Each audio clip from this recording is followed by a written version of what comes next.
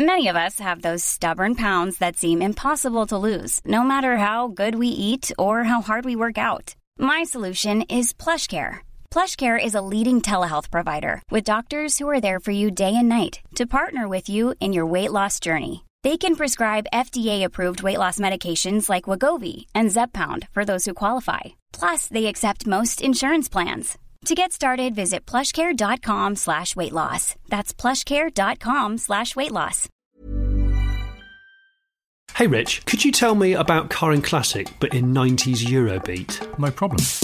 If you want to sell your car, get a slice of the action. You can choose a normal ad or an online auction. Doesn't matter what you sell, a Fiat or a Beetle. Every month your ads in front of 4 million people. Ooh, Car and Classic, ooh, it's so fantastic. Ooh, Car and Classic, ooh, it's so fantastic. Smith & Sniff is sponsored by carandclassic.com. Fantastic. Ooh, Car and Classic, ooh, it's so fantastic. I'm Richard Porter. I'm Johnny Smith. And this is Smith & Sniff, a podcast in which two friends talk about cars and many other things. I must apologise in advance. If you can hear clanking, clacking, and the occasional yelp, there isn't a kidnap situation going on in my house. What it is I woke the tortoises up from hibernation this week, and it's always a delicate time. You have to give them access to food and water and kind of revive them. Well, within an hour of waking up from imagine having a 2.5 month sleep, Richard, okay? Oh, I'd love that. Well, yeah, wouldn't we all? But then within an hour, you're trying to penetrate your wife despite being very weak and tired. Because that's the situation that I've had to deal with this week.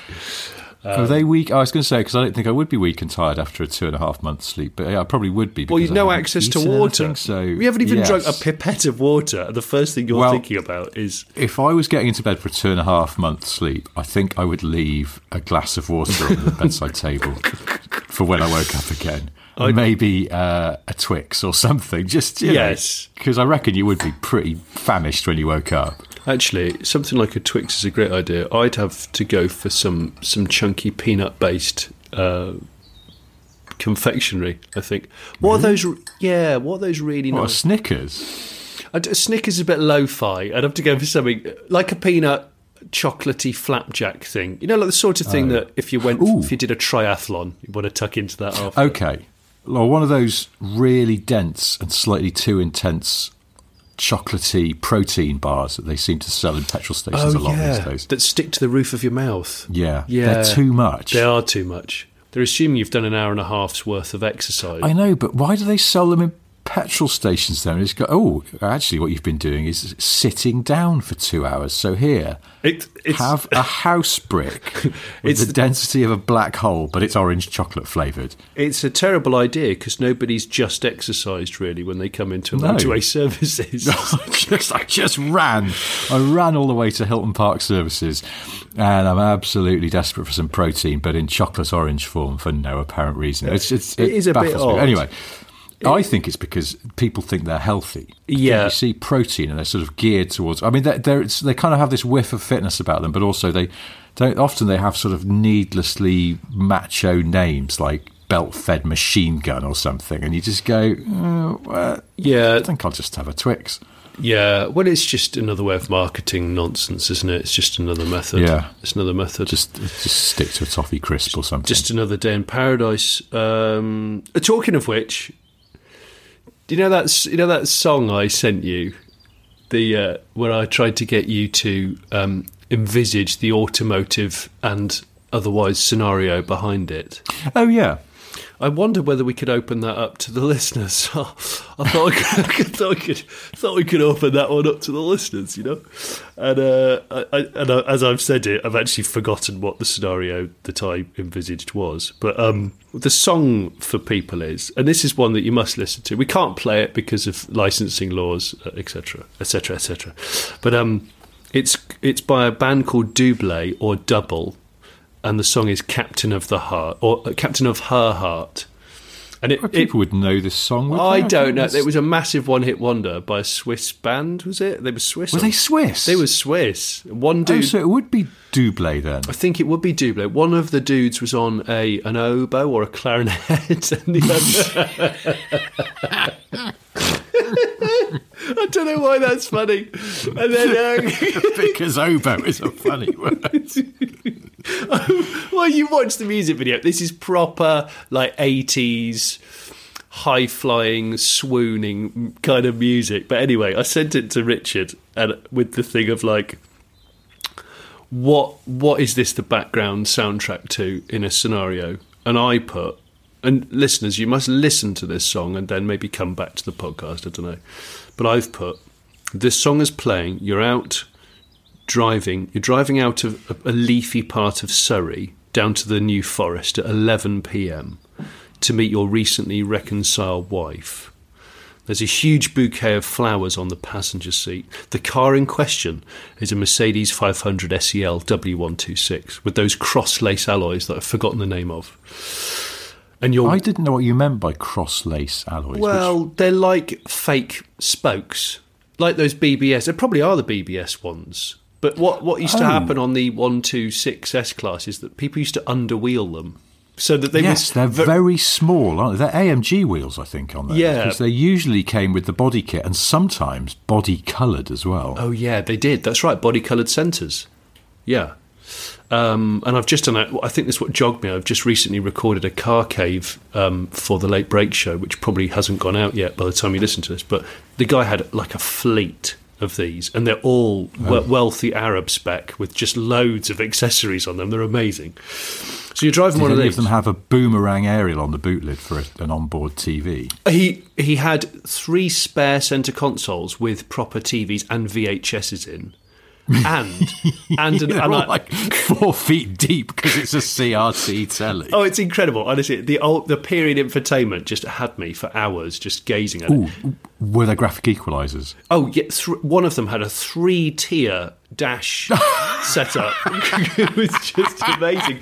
You know, it looked like driving around with Abbey Road Studios in the dashboard. It looked like I think I need a tiny bit more treble in this frequency range. Do you know what it was like? It was like we're sitting in a car and someone goes, "Okay, we're about to record Live Aid. Do they know it's Christmas? Sorry, can you just stick these earphones on? 3, 2, 1, and go." Go, what? Didn't even know how to turn it on. It was so baffling. Also, do you remember with those graphic equalisers, particularly the more complicated they were, you'd tit around with them for ages pretending you could hear the difference, and then probably what you'd realise is that everything usually sounded best if you just put it all in the middle, because that's the way that the recording artist and the producer wanted you to hear it. Oh, completely. Where are we going with that? I don't know. I think I should probably go back to Doublé, Captain of Her Heart. So cross-lace alloys on your 500 SEL. Driving at night from Surrey down to the New Forest to meet my recently reconciled wife. Huge bouquet of flowers on the seat. 500 SEL with the cross laces that look a little bit too small, but it's an exec car, remember. And the year is 1988, just so you know. Okay. I am smoking. I'm smoking a Camel cigarette, I think. Of course. But there are other Camel brands. would be a bit exotic in 1988, would it? I don't know. I think it would, because I travel a lot for work. So I've experienced someone introduced you to them in France. That's right. Someone offered me one, and I thought, well, I go over to France on Buzznuss every 3 You have Buzznuss Untrusts over there. I have Buzznuss Untrusts over there. So I'm going to go over there, say, every 3 to 4 weeks. I'll pick up a cheeky carton on the way through. Yeah. And of course, because also it's 1988, and I've got a reasonable amount of money because of the car.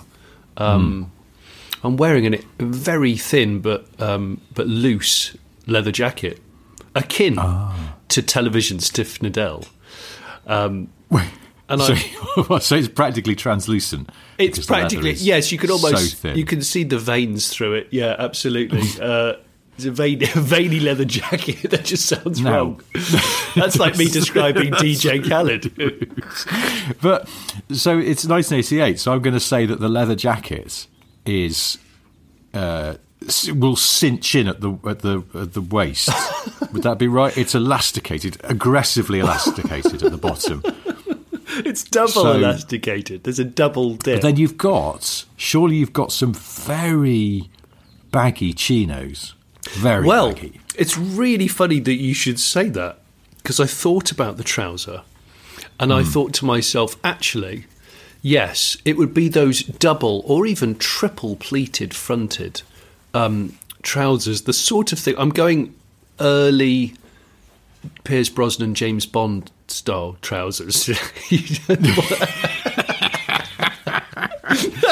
Did Brosnan have very loose trousers in GoldenEye? I don't know how loose they were. Yeah, every time there was a running scene, he had a little pinky finger through from one of the belt loops.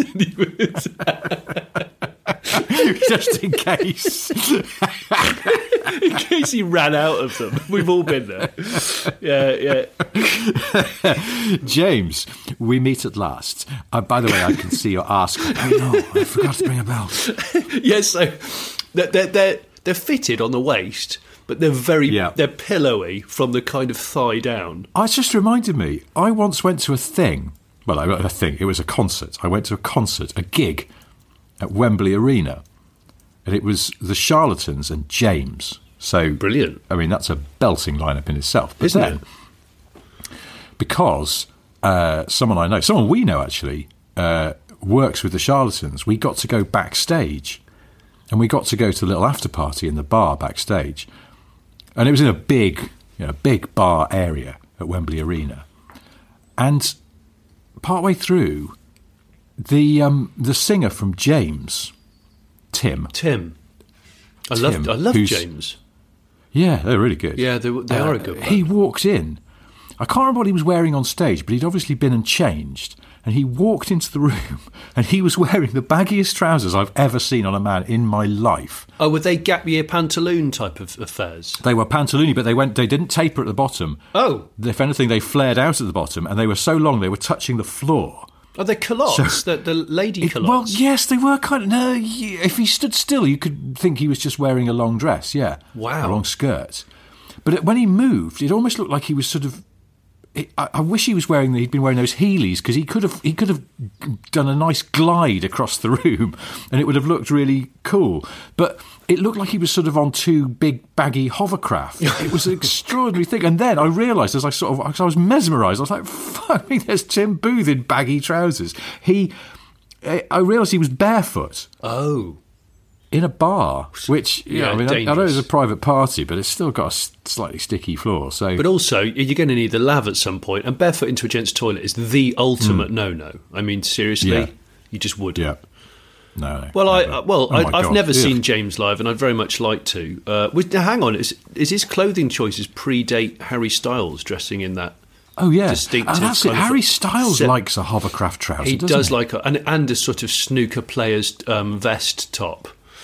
Yeah, I'm going to say. Yeah, but then sometimes he wears like a kind of translucent cardigan, like something he's nicked from his grandma. He does. Like a sort of lacy or like kind of weird gossamer, or like he's nicked it from a very elegant lady in the 70s. He certainly has. Like that's a sort of saucy older lady of the 70s, and he's just raided her wardrobe. Amanda Redman's early dressing cupboard. It's not what you call it, dressing cupboard. It's dressing room. Dressing room. We've gone off the subject. So Pierce Brosnan, triple pleated, pillowy trousers, and obviously it's an auto. So I'm a little bit late, and I don't want to be late because I've just spent the last 2 years, 3 years possibly, trying to patch it back together again with with Janice. It's a long-term project, yeah. Yeah. Let me ask you something. Yeah. Did you go and pick up your 500 SEL direct from the factory? I did. Because I'm an organised guy in this fictitious world that we're weaving as we speak, and I was actually on business in Germany around about that month. So I had it arranged that I could take a day off, and I went with a colleague, and we went and picked it up from the factory, and it was wonderful. Yeah, yeah, lovely. A mate of mine's dad used to do that. Do you know that's something? SELs. Did he? Oh, he's that guy. He's this guy. Well, except that he owned a construction company That's okay. We can weave that in. Cheshire. He didn't no real reason to drive across Surrey, and also he's still with his wife of many years. So, but apart from that, yeah, very similar guy. In fact, I could imagine him wearing in the day a very thin blouson style leather jacket. But yeah, he used to go. I think he had 2 or 3 SELs, 500s, and then when the 560 came out, he got a 560, and he would go to Germany and pick them up from Stuttgart. And he had, when you did properly expensive car, that. Oh, yeah. Properly expensive. But when you did that, you got a German temporary plate, which was oval. I don't know if anyone else has seen this. Back in the 80s, Mercedes offered factory collection for their cars. And I think it was like about the same price as the old sort of, plates and delivery surcharge that got stuck on cars anyway. So you just said, no, I'd like to go to Stuttgart and get my car, please. And then they sort of arranged it. I presume you had to book your own flights. I don't think Merck paid for that. But then you fetched up at the factory and your car was there waiting. They did a handover. I think you could have a tour of the factory. And it was on these oval German plates that would transit you till you got home, and then you got your UK plates from wherever you get from all good anyone, bookshops available. They weren't particularly strict about plates back in those days, were they? I think you could practically just write with marker pen on a bit of cardboard. But then my mate's dad, in his study downstairs in their house, he had his old German transit plates on the wall above his desk. Oh, that's cool. With some other sort of car-related stuff. Paraphernalia. He's a cool guy. It's funny because he's one of this is still one of my best friends, but who's not interested in cars at all. And I used to love going around there because his dad was really into cars, and we'd just chat cars. And my mate would be like, "Have you finished yet?" Do you still talk to him? Yeah. Oh, see, that's cool. That's cool. His dad had, when I first became friends with my mate, his dad had a 500 SEL, and his mum had a Mark 1 Golf GTI. Oh my gosh, that's what a pair. That's this couple from Doublé, Captain of Her Heart. They basically are. Yeah. They are the features of the song. Wow. Yeah. And then I think did he have tassely slip-ons that he would wear on a? If he was trying to dress up a bit. Have done. Yeah, I could imagine he might have. It's kind of a driving. I was asking. Yeah, like a driving loafer. Would you call it an 80s driving loafer? Yes. I mean, for a cross Europe dash in your new SEL. Oh, wow. 500 or 560, the tassely loafer is going to pay dividends in the long run. I've never heard of anybody describing a tasseled loafer that paid dividends. Just trying to say things that have never been said before in history. But yeah, then I think the Mark 1 Golf went, and his mum got a 190E. Oh, nice. Which at the time, they were fairly new then.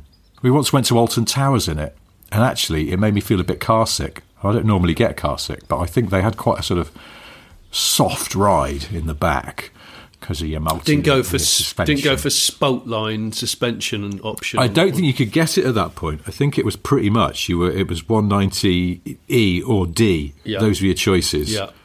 And everything was an option. Baby Benz, yeah. I have to say, I mean, I know listeners, it's getting a bit. Benz sounds like some kind of rave. Baby Benz, some kind of rave artist. Baby Benz, Baby Benz. Baby Benz, I love you. Baby Benz, I want your face. They could do like a real sort of a needlessly ravey version of Captain of Her Heart. God, that'd be really good, actually. Because it's such a mellow song, but if you properly what about like what about a liquid drum and bass version? I mean, that could actually that could work. That could really work. Anyway, listen. Look, guys. I was going to talk just briefly about that Honda Civic that I've borrowed because I know it's been out for a while, but I remember thinking it's quite nice looking, and obviously everyone's getting into big froth about the Type R, and I was like, yes, that's all very well and good, but I wonder what the normal Civic's like, because good Civics are great, and then not so good Civics are always a bit disappointing, but... and I haven't driven a Civic for ages. No. And then you said to me, it's a nice car. So they're all hybrid as standard, aren't they? Yes, they are. Yeah, which... it's one of those cars that sort of makes being economical into a sport, because you suddenly go, I was driving it yesterday, and I was suddenly like, the eco-meter is on 49.3 miles per gallon. Ecometer. Would you call that an ecometer? An ecometer? Econometer. What? Econometer. Econometer. Ecometer. Econometer. I don't. Is it even a word? Yeah. No, it's not. I'm pretty sure it's not. I think we've just made it. Anyway, up. the readout, the miles per gallon readout said it's like sort of 49.3 or something, and I was like, hang on a minute. I reckon if I just go. Imagine I'm wearing some soft-soled Tassley loafers. Take it a bit gentle. I can get that bastard over 50. Yeah. Which you can really easily because it's an economical car, but it's also it's a very nice car to drive, isn't it? It is. In its own sort of way. Well, it's the handling is sort of deceptively good. Like you can really point it through corners, and it's like it feels like there's a. I'm sure this is why the Type R is supposed to be really great, but it feels like there's a much more sort of sporty, dynamic car hiding in there somewhere. We know what it is. It doesn't overwhelm you. It's exactly what you just said before. It's like it's a good Civic, but it's almost so well accomplished in lots of things, but we'll never shout about it, that most of the people that will buy it will not realise how good it is compared to a lot of its peers. So it's one of those Hondas where everybody in the team has just done the best they can do with the time and resources they've got, and gone, yeah. And when it was signed off, everyone's like, do you know what? That's one of the good ones. I'm cool with that. I think it's a splendid car because it feels quite premium. I think it's a high end. The interior quality is terrific. Yeah, it is. It feels like more high end than you'd expect if you said, I've just bought a new Civic. In your head, you go, yeah, it's not luxurious though, is it? But actually, in a world, but it's very Honda. It's very Honda. Because I was thinking about this. And I was thinking that I know that Honda went through a period when I think they were sort of decontenting and trying to save money, and everything became a bit tinny. But I always associate Hondas with being sturdier feeling than, say, Toyotas. They have that sort of sense of precision and not too much more than you need in terms of sort of thickness of things, but everything is just assembled incredibly precisely, which Toyotas at their best also have. But Hondas just have a bit more weight to them somehow. I think, and this feels like that. It's got a sort of sturdiness to it. You go, I bet this will just keep working for ages, which is nice. I get off on that. The older I get, the more I just go, yeah, it's the longevity. Do you know what? Maybe to bring it back, maybe it's deserving of the sort of Doublé Captain of the Heart test, where if you were to put that song on and sit in the car and go for a long drive, does it feel like everything's up together and it's got your back, this car? Whereas if you were to play it in a competitor car, it might not quite feel right. The only thing that's odd about it is good. Did you notice it's got quite heavy steering? Yes, I did, and I liked it because I like heavy steering. Yeah, well, you get used to it, but it's quite a surprise because steering in cars generally these days is really quite light. I mean, even in the power assistance era, since things went electric at low speed, a lot of stuff, the steering is, proper kind of one finger twirly. I mean, you can palm all day. And this is almost like this is a non-palming car. I'm not sure you can, it's hard to palm. And particularly, I discovered, you put it in sport mode and it gets even heavier. Yeah, I like it. But funny enough, I do quite like it. It just takes a bit of getting used to. I'm quite surprised, though, for a sort of general market car that I think people are used to quite light steering now. And I think if you just did a test drive in it, you might go, ooh, the steering's heavier than my Golf. Ooh, not sure about that. So it's an interesting decision they've made. But then when you're storming along down a sort of back road, it all just weaves together. You can lean on it, but I've got a Chinese electric car on test, long-term test. That might have said it. Got an Aura Funky Cat. And, how is your Funky Cat? Are you enjoying the Funky Cat still? I'm enjoying a lot of things for it. It doesn't have heated seats, and I know that sounds like a massive first world problem, but to me, in an electric car, it is, in winter, it's a total deal breaker. Yeah, that's stupid. I'm really irritated by the fact they wouldn't. I think the launch edition doesn't have it, but further down the line, you can order it with it. So it's another reason to not order the first edition of any car. That's so weird, which I maintain. Well, the first editions are always lame. All the VW ID first editions are lame. All of them. But often with those first editions, they load them with kit, don't they, to make them, because then they charge a load of money for them. But yeah, no, these just have like a chintzy plaque on them. One of the things I liked about the Civic is that the heated seats button, first of all, it's a button, it's not on the touchscreen, because I like that, just being able to jab when your arse is cold first thing in the morning, just bunk, and it's on. But also the button quality is exquisite. I think it's about half a mil of movement. It's a proper button, but it's just tiny movement. It's beautiful. I would recommend, anyway, it's not the most exciting car in the world, but if you happen to be passing a Honda garage or you're at a car show or something, go and sit in a Civic and push a few of the buttons and you won't be disappointed. Its button quality it's good. Is superb. It is good. And it's not a boring car. It's not like a wow car, but it's just an up together, getting it right. I think you'd enjoy owning it just because it does everything that you need of it. But it's sort of actually the biggest disappointment for me was that I discovered, I suddenly went, oh bloody hell, this thing is actually handles really nicely. But I went, there's paddles behind the wheel as well. So put it in spokes. And I'm gonna do the gearbox manually because it's a CVT, but I thought maybe they put like fake steps into it like Rover did with the MGF. Yeah. Well, they haven't. The paddles just do the regen like an electric car. And even in sport, they still just do the regen, which I was really surprised and disappointed about. So it's this what I mean. I feel like there's a sort of, I wonder in some countries, do they sell like a non-hybrid manual version? I haven't checked because of course in this country you can't buy a manual, can you? It's just CVT hybrid, 2 models, and that's it. And but yeah, I was like, I feel like there's a really lively car waiting to get, and I'm sure the Type R sounds tremendous because obviously that is manual, but it's also 50 grand, and it's a bit full on, and it looks a bit, keeping it car themed, which is something that we strive to achieve on Smith and Sniff. Strive and fail. I had to work late last night on the laptop, and I thought I'll just put a bit of television on in the background that's music from the movies with performances from the bands, it was like a compilation type show. And forgive me if you already know this, everybody listening, but Berlin came on performing Take My Breath Away off of Top Gun and all that. and I thought, great tune, not heard it in a while. Now, what I didn't realise... Some craving for a Peugeot 405. Well, quite. But another car-based fact around that song, which I bet you know, Richard, but I didn't know this. Didn't realise that Giorgio Moroder was involved in that song. But also didn't know that the lyrics were written by the guy that repaired the faulty brakes on Giorgio Moroder's Ferrari. Did you know about this? It's a really odd situation. Go on. So the lead singer off of Berlin and all that, Terry Nunn, who just sounds like a guy down the pub who nicks. Like, Terry, tell. He does a little bit of lightweight thieving. He's go speak to Terry Nunn. He'll sort you out a graphic equaliser. All right, don't tell no one. All right. He's the one over there in the Lacoste shirt. Circle Trust. Yeah. Buy him a pint of London Pride. He does smell. Just get it done. Get out of the pub.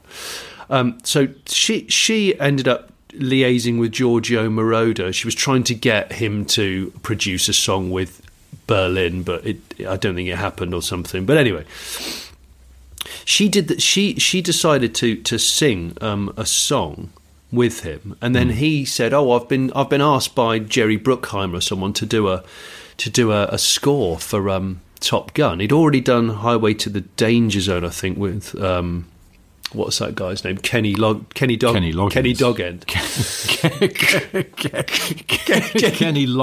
Kenny Loggin details. Oh shit, I forgot my password again.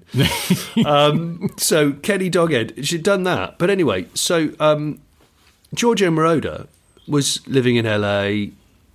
Harold Faltermeyer was doing the music for Top Gun. Jerry Bruckheimer said, "Oh yeah, Giorgio, why don't you do like a song?" He did Danger Zone, and they really liked it. And then Jerry said, "I want something slow for the romantic scene with Tom Cruise and Kelly McGillis." So he set up a slow tempo and tried to put together a demo, but couldn't work out. He said, "I was never very good at lyrics." Tried to put something together.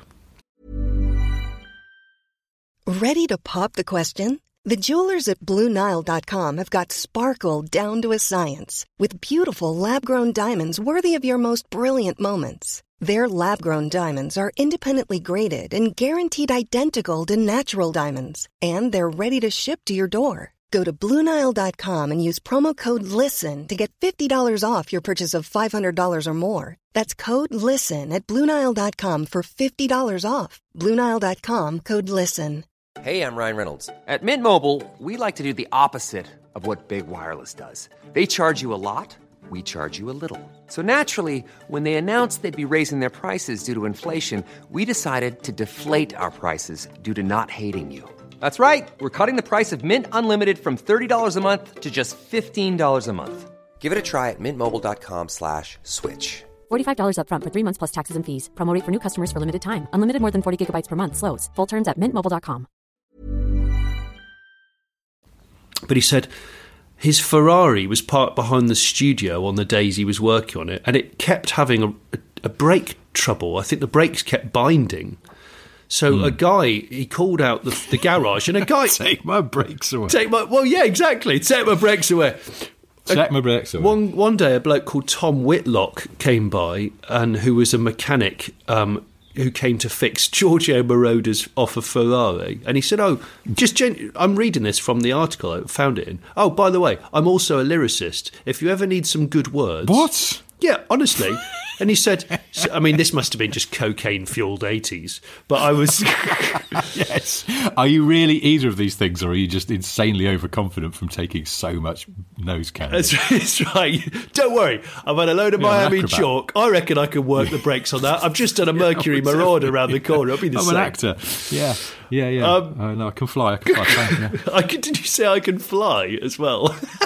Well, a plane. I mean, yeah, maybe I can fly just generally. I can fly unaided. Like a kestrel. Anyway, so yeah, he said, I'm a lyricist. If you ever need any words... So yes, mate. If I ever need any lyrics, I'll definitely phone the man who mended the brakes on my car. Tom, I'll phone Tom. That's a good idea. But Giorgio gave him the demo tape that he was working on for what became Take My Breath Away. Take it away if you're from Yorkshire. Take it. Yeah. And he'd done that distinctive bass sound on the synth with some vibrato.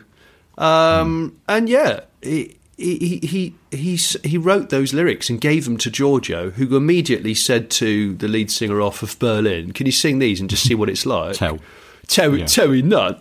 And that is how it came together. So basically, brake failure on a Ferrari kindled the most recognisable Top Gun anthem there is. And I know that Giorgio Moroder has his own car backstory that we know of, and I know that the Peugeot 405 TV advert used the song. Yeah. So there's just so much car trivia. I didn't realise it's drenched in car trivia. Plane-based that song is. I thought you were going to say that this involved was Claudio Zampoli, who was the guy who did the Cesetta V16T with Giorgio Moroder. Yeah, because I think he was a mechanic originally. Like he ran an Italian supercar repair shop in LA.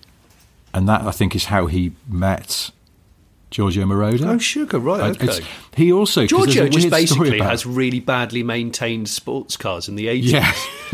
And was constantly... There's this quote for the lead singer from Berlin saying, "We went into Giorgio's vast studio complex in North Hollywood. He was doing 3, maybe 4 projects simultaneously with an assistant producer in every room. He would blow in and say, 'I don't like those horns, take them out. Let's do more later. Okay, bye. Shut the door. Run out. Go into the next room, and then do the same. Okay, this one sounds like it needs more harmony. Try that. I'll be back in a minute.'" And then, not even listening, just poking his head. Double track it. Boom, he's gone again. Yeah, he'd add horns and guitars, and then it would just suddenly all come alive and feel lush. Wow. Yeah. So he was making, 72 hit songs a day whilst Tasmanian deviling around this studio, and then pop out for lunch, have massive brake failure in a supercar, come back in drenched in sweat with his triple pleated billowing trousers. Are we sure that, given his punishing self-imposed schedule, he didn't just have the brakes removed from his Ferrari to save time? I haven't got time to stop. Got to keep going. I don't care. Red light. Fuck off. Got to keep going. Maybe it keeps him on. He doesn't talk. It gives him that edge. It gives him the edge, doesn't it? Like people at base jump, it's the what if. You've got to get it right. Failure's not an option. Yeah. So there we go. Take my breath away. Great. That's take it a away. Fabulous story. What are the lyrics? Watching in slow motion. As you turn around and say, take the brakes have failed. Yeah, it's go. Well, as Tom Whitlock... Assume the brace position, it was originally called, and then they decided... Or as Tiff Needell would say, we're going to roll. We're going to roll. Do you know, I had a phone call from Tiff. We're going to roll. It was really lovely. I had a phone call from Tiff a few days ago, and he... Yeah. Just a quick catch up because he needed to go and burn some stuff in the garden, but he did. What was lovely is he cut straight to the chase and pretty much said, "This Allegro of yours, what are you aiming to achieve with the suspension setup that you're going for?" And I went, "Well, I'm trying to sort of make it a kind of hot hatch feeling car, really." And he went, Tell me about the power of the engine. He said, and he sort of started giggling and stuff. And then he said, "Can I drive it when you finished it? I want to try it."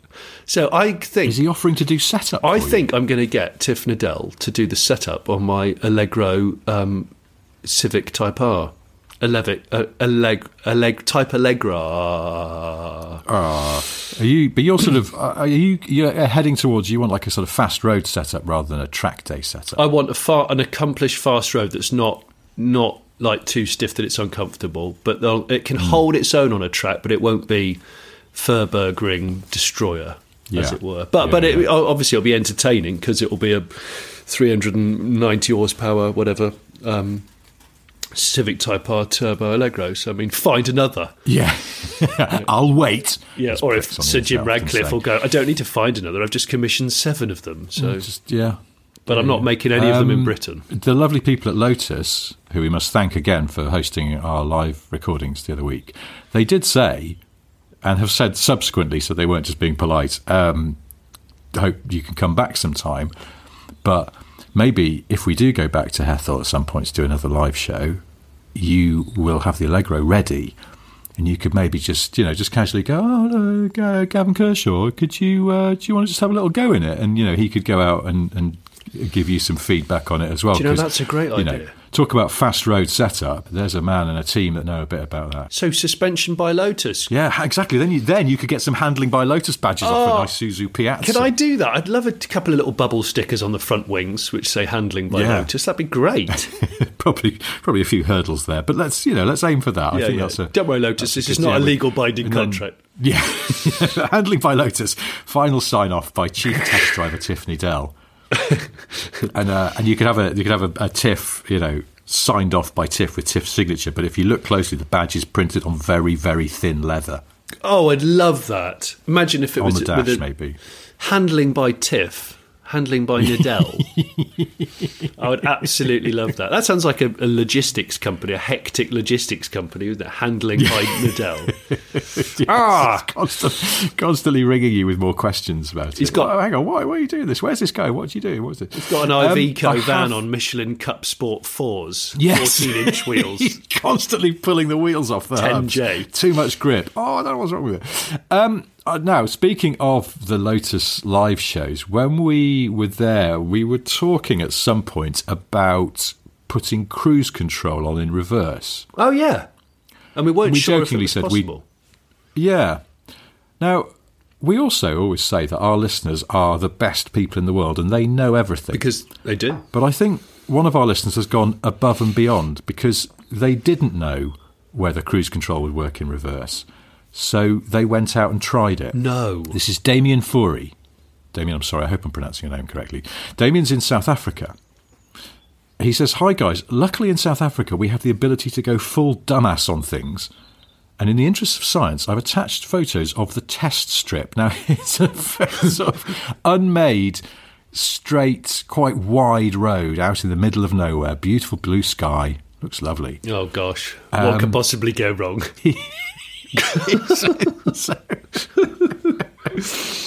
His email is entitled Reverse Cruise Control Test 1. Oh gosh, okay. Damien says, "No one was harmed except the CVT gearbox of my Mitsubishi Outlander. But we did make it 80 kilometres an hour before the gearbox shat itself and went into limp mode." No, he actually destroyed his gearbox trying out this... Well, we'll come to that in a minute because I asked him. He didn't confirm. He did say, sadly, cruise control doesn't work in reverse, no matter what the speed or if it's in two-wheel drive, all-wheel drive, or 4x4 lock. What? He did 4x4 lock? Yeah, I know, VMAX that reverse challenge. Yeah, I know. Oh. I mean, but you can't fault his thoroughness. I mean, the man's a scientist here. Look, he's gone through all the options. He goes on to say, I'm borrowing a Toyota Hilux Legend 45 Auto to test the theory again for you next week. Oh, gosh. Oh, God. Now, the word borrowing immediately intrigued me there. He said, I was going to say, please keep me anonymous, but that would go tits up anyway. Glenn Packer, that's why I asked to borrow your car next week. Oh no. If I have someone brave enough to video the test, it will be included. Yours faithfully, Damien. Now, he says in his email auto signature that he's an analyst, so I think he has genuinely brought some kind of analytical rigour to this. I did write back to Damien. I said, look, are you sure, A, that you want us to say your name? Because if you don't, that's fine. And is this because Mitsubishi's warranty claims department is listening to Smith & Smith? Yes. Well, also, I wanted to know how frigged his gearbox was. So I wrote back and I said, did you honestly do this? And he went, of course I tried it, in the interests of science. My last Mitsubishi Rodeo just got back on the road after 3 years. Managed half a lap of a dirt bike track before getting flat-bedded home. What? Damien's just constantly breaking Mitsubishis, really. Off the road for 3 years, then it was on road for half a lap of a track. And half a lap, oh, yeah. my gosh. The tabletop and full throttle got it, apparently. He said the Outlander, it did need an OBD reset yesterday. And today the CVT was a bit iffy with revs all over the place.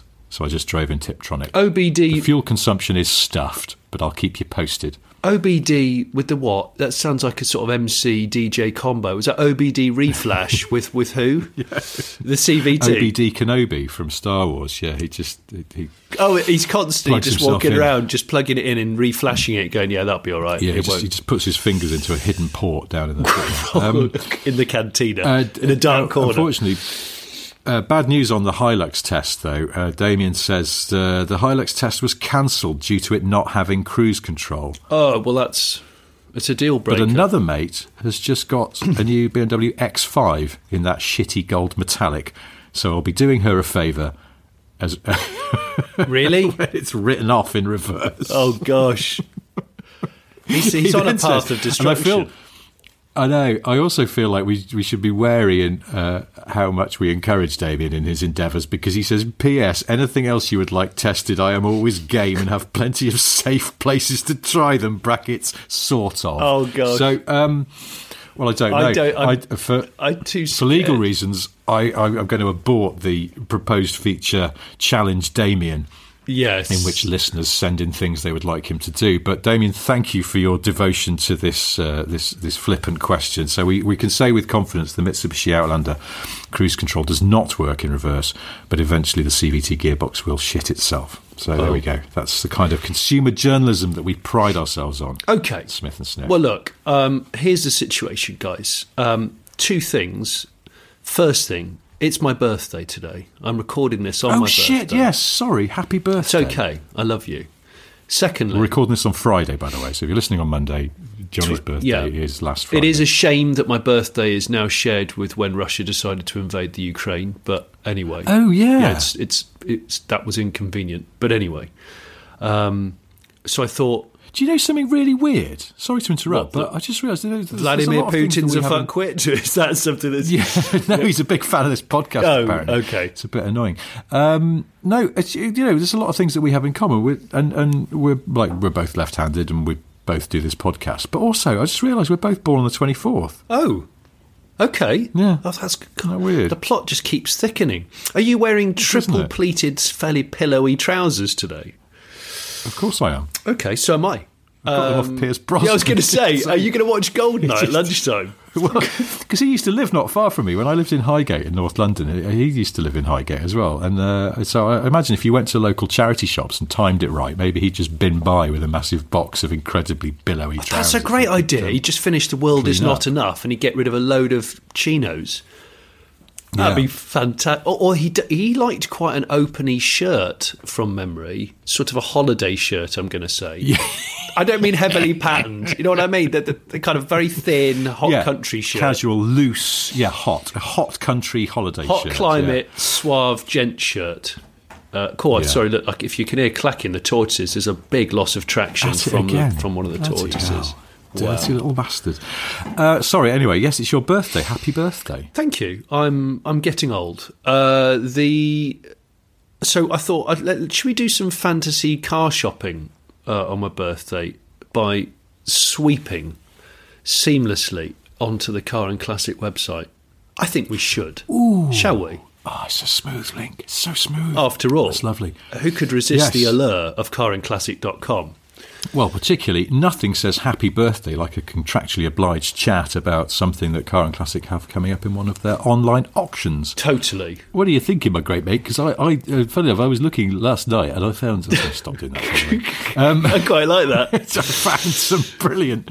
I found some brilliant stuff. And there's something which I thought, if I was rolling in Jim Ratcliffe's cash, that I would buy you for your birthday... put in a high bid on the auction. It's a 1973 Dodge Dart Swinger Special. Oh, Swinger. Okay. From when Swinger wasn't mucky. Yeah, I was going to say Swinger meant sort of a person about town rather than a slightly sort of sexually... as in the swinging 60s. Swinging 60s. So the Dodge Darts, I'm going to have a look at this. So it's It's amazing. It's a brilliant sort of period 73, green. yeah, that green is great.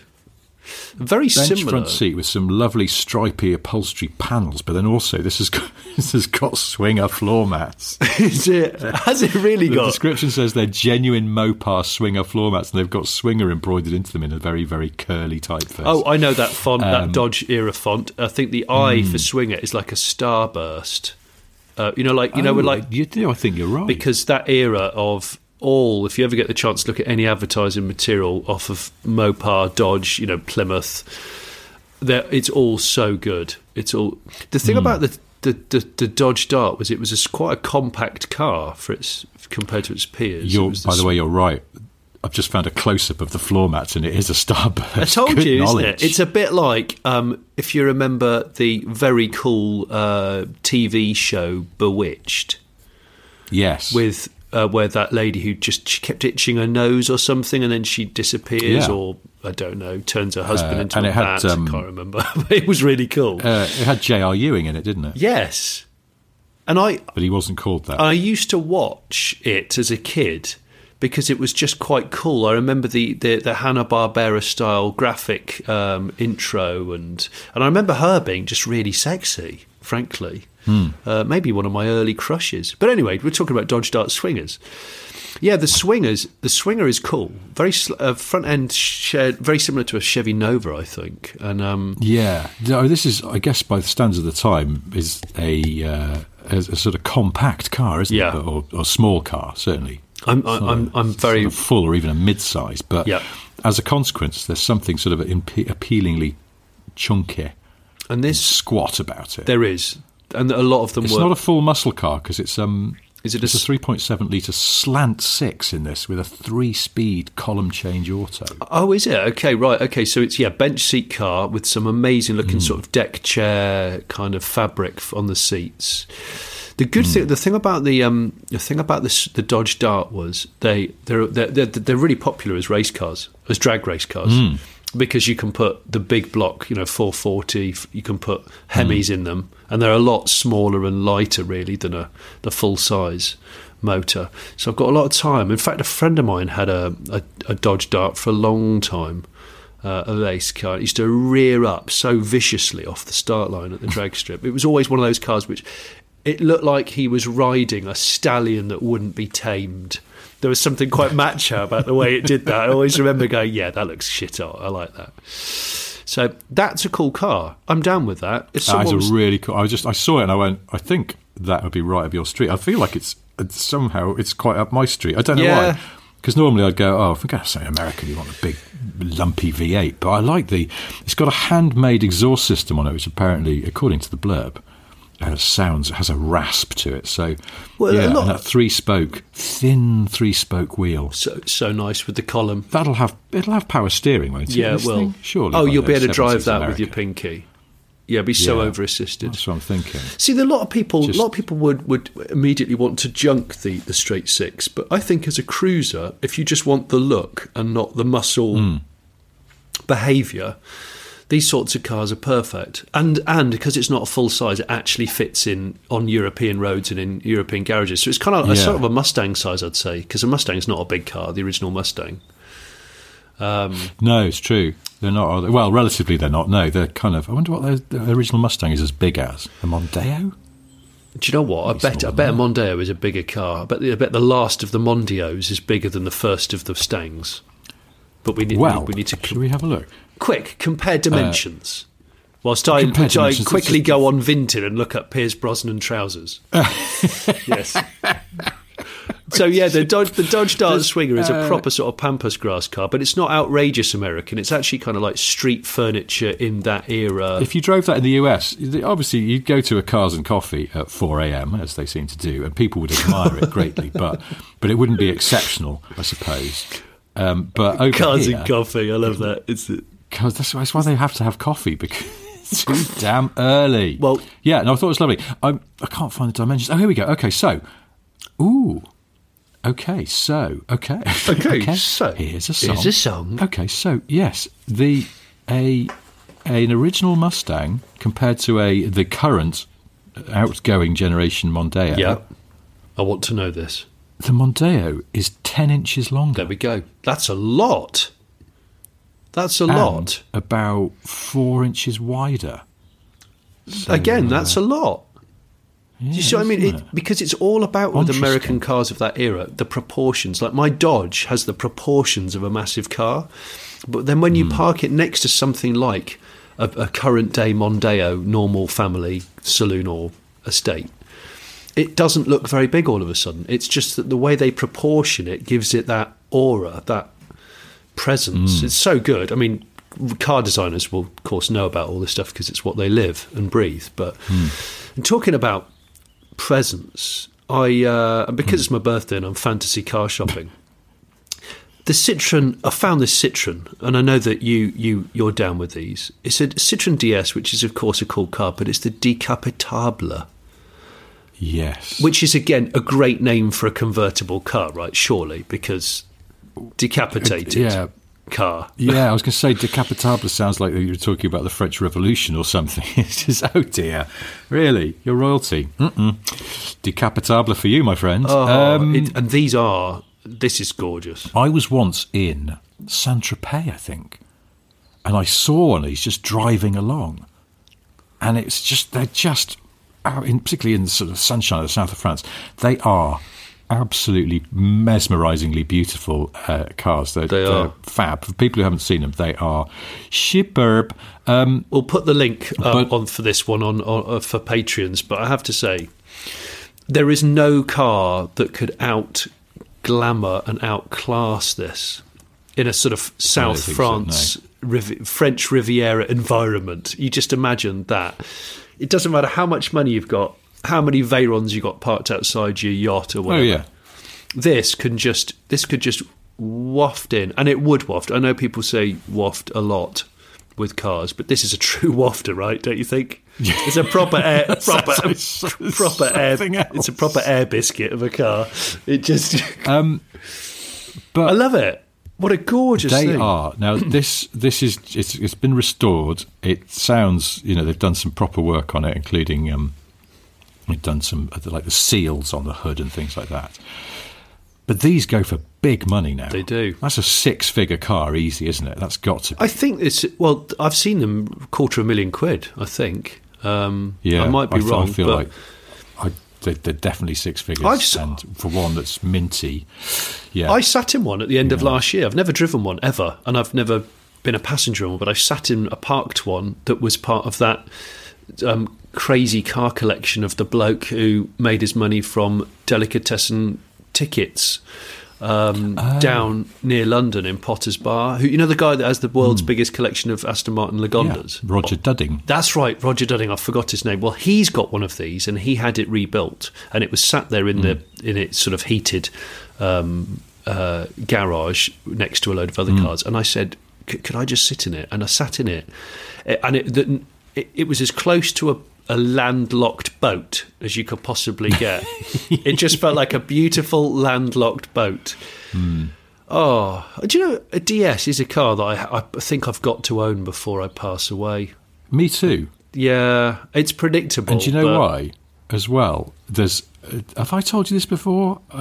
There's something which, when I discovered it just cemented this strange feeling of kinship I have with the DS, is that the DS ended production on the exact day that I was born. Seriously? Mm.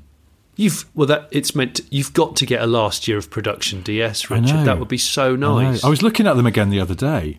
What a great bit of trivia. I very seriously thought about it when they were more affordable than they are now, and there was a really, really tidy one for sale for I think about $8,000, and I thought I could do that. I could do that. But at the time, I lived in London, and I parked on quite a narrow street. Yeah. And I was just like, I couldn't leave it on this street. I'd have to put it somewhere. I was like, where am I going to put it? And then it all just became aggro, and I decided not to. But one day, that is one of those cars that I feel like I have to. Well, should we do... Because I have this. Should we do that? Kinship. When Smith & Sniff hits the big time, should we just wheel out... Yeah. We'll wheel out the triple pleated trousers and the big wallet. And we'll go, I'll tell you what we're going to do today, Richard. We're going to go to France and we're going to buy a pair of Citroën DS's, and you're going to buy one that's the last year of production because it resonates. Yeah, and I'm just going to buy the best conditioned car for the money that I've got, and it won't be a decapitated. But then you're going to end up with a nicer one than me. Yeah, but maybe. I'll be hamstrung by my foolish insistence it has to be a 75 car. So. Yeah, but I think people listening can resonate with that, because I've done that before, where you've gone, yeah, that date that means something. Because if I think about like my birthday, 24th of Feb, 79, I always go, well, what car was like brand new or significant in 79? And we've talked about it before. You go, oh yeah, Mercedes S-Class, right?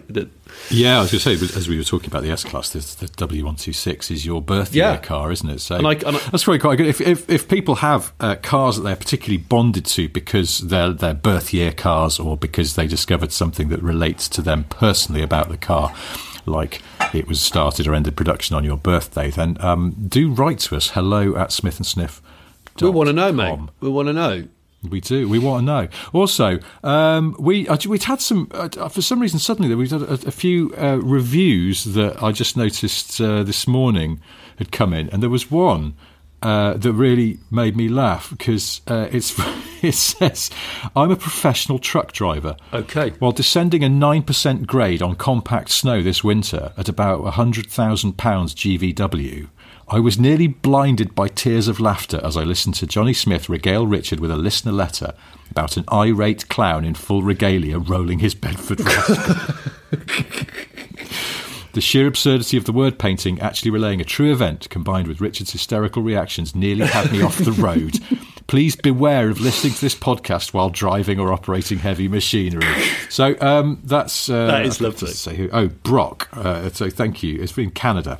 Thank you for that. Brock, but this reminded me to say, if you enjoy Smith & Sniff and you fancy leaving us a review, that would be lovely. It's the full like and subscribe shout out I'm doing, because we don't often do it. Should we do if you enjoy Smith & Sniff, could we do a Stellantis mix of like and subscribe? Could we record one in our spare time, and then we could feed that in seamlessly at this point? Well, I think we'd be going some to beat Adam Buxton's brilliant like and subscribe tune, but we could always give it a shot. I think if we do a Stellantis high energy Euro mix. Yeah, okay. Shall we? Leave it with me. Yeah. But anyway, yeah, so please do, if you like Smith & Sniff, please do leave us a review. If you don't like Smith & Sniff, keep it to yourself, you shit. I tell you what, if you don't like Smith & Sniff, the biggest insult you could possibly give me is to go and buy me a Citroën DS Decapitable, all right? And post it through the fucking door with a hacking key. We Smiths are a proud people, and we will not accept free cabriolet Citroëns from the 60s. I will not. It's a gross insult, but try it anyway if you don't like our podcast. All right, well, look, I'll put links up to both that gorgeous DS and the Dodge Dart Swinger on the socials and everything like that, but they're both delightful. And that probably is where we should start to... I've got so much more to talk about today, which is unusual for me, but what I'll do is, and here's the amazing thing, I'll just save them until next time. How about that? See, that, just, you're a pro. All right, well, then let's pull off at the next junction. Cool. Before we do, though, I have 3 things to tell you. They are: 1, Johnny has a solo YouTube channel. It's called The Excoriate Snakes Show, in which Johnny tracks down legless reptiles and mercilessly calls them out for their various failings. This week he's tearing a strip off some vipers for being too poisonous. If that's not to your taste, then there's always the Late Break Show. Lots of excellent videos on there.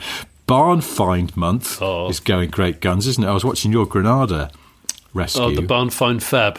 Yeah. That's really interesting. They didn't. Black was a special order colour. Oh, this is the Cortina Mark III. Oh, sorry, Cortina. Yeah, what am I talking about? Yes, I was confused because there's the 2000E and all that. Yeah. 2000E, I just decided yes. to make a BFF, a Barn Find February month. And yeah, and what's great is the more videos I put out, the more inquiries we get in going, I've just had a guy saying, my father-in-law-to-be, he's had a Bristol in the garage since the late 70s. He thinks he'll let you come and have a look. Would you be interested? I'm like, what, a Bristol? A Barn Find Bristol? Of bloody course I'm interested. So there's a lot more to come, and they are my favourite thing to record. And I think at the time of this podcast going out, there is a one-owner Citroën 2CV, keeping it French, as we did with the Decapitable chat. So I'd urge you to watch that, please. Thank you, please, my friends. 2CV. There's another car I feel like I have to own. Yeah, I'm being... First car I ever wanted. When I was a teenager, I had a 2CV fund, a little jar that I used to put money in. Really? But yet you've never owned one? Well, no, because I think I blew the money on a mountain bike. So. Oh, it's funny you should say that, because the Barn Find that won't have gone out yet, that I went down to fucking Essex to film last week. It was so full of... junk. You couldn't see the car when you first opened the garage door. Well, the reason why I'm telling you this is because it was covered in late 80s, early 90s mountain bike frames. Yeah. Wow. I can't remember the last time I saw so many muddy foxes. Loads. I was going to say with the muddy, I presume if it was that era, there'd be a lot of muddy foxes. Loads of paint splatter finish frame muddy foxes. You know the ones I mean. Crackle finish and paint splatter. Yes. Yeah. Of its time. I used to love all that stuff. Although actually I blew my 2CV fund on a Saracen. Did you? I think they've gone out of business. No, they haven't. No, Saracens still exist. Have they not? No, Saracens still exist. Gosh, that's interesting. I thought they'd gone. No, they're back. And if they're listening to this, they're going to go, right, Richard, I think you need to road test the new Saracen. I don't know what it'd be called. Yeah. I hope they haven't still got mine. Had a U-brake at the base of the seat post, instead of up at the normal place. I don't know why. Oh, yeah. Claimed it was more efficient, but it just got covered in crud. Anyway, we could chat about old mountain bikes all day, but the second thing I've got to tell you is not about old mountain bikes. It's that I have various books out. One of them is called Boring Car Trivia 3. It is, as the name suggests, the third in the Boring Car Trivia trilogy. And it's just full of arcane facts about cars, available from Amazon as an ebook or a paperback. It's a good book. And the third thing I've got to tell you is that Napoleon wasn't short. Oh. Well, I mean, he was by modern standards, but, it's popularly perceived that he was a little man even in his day, but he wasn't. They reckon he was about 5'7", which at the time was taller than average in France. Oh, gosh, okay. So he's short, not short wheelbase, short leg base. Anyway. There you go. What did he drive? That's that for this. What did he drive? I don't know. I mean, he'd probably love a Deus Decapitable because he could stand up in the back and bark at his troops. I was just going to say, it'd be perfect. Wouldn't it? Absolutely perfect. That's a good Napoleonic car in a strange sort of way, if only the history timelines aligned, which they don't. All right. Well, that's all for now. But thank you ever so much for listening. Happy birthday to Johnny. Belated if you're listening to this now, because it's lovely of you. Thank you ever so much. I much appreciate it. And we will do this all again next week. Until then, goodbye. Bye now.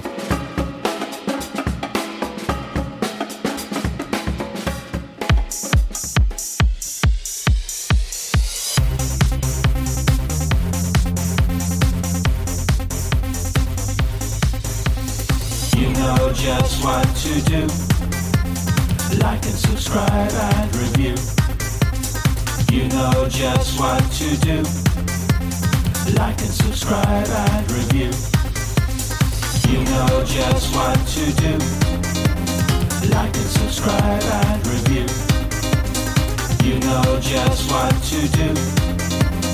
Like and subscribe and review.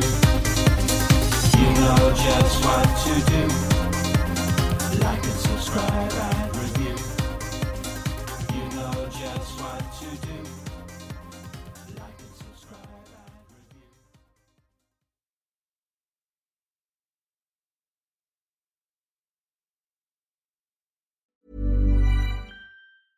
Mom deserves the best, and there's no better place to shop for Mother's Day than Whole Foods Market. They're your destination for unbeatable savings, from premium gifts to show-stopping flowers and irresistible desserts. Start by saving 33% with Prime on all body care and candles. Then get a 15-stem bunch of tulips for just $9.99 each with Prime. Round out Mom's menu with festive rosé, irresistible berry chantilly cake, and more special treats. Come celebrate Mother's Day at Whole Foods Market.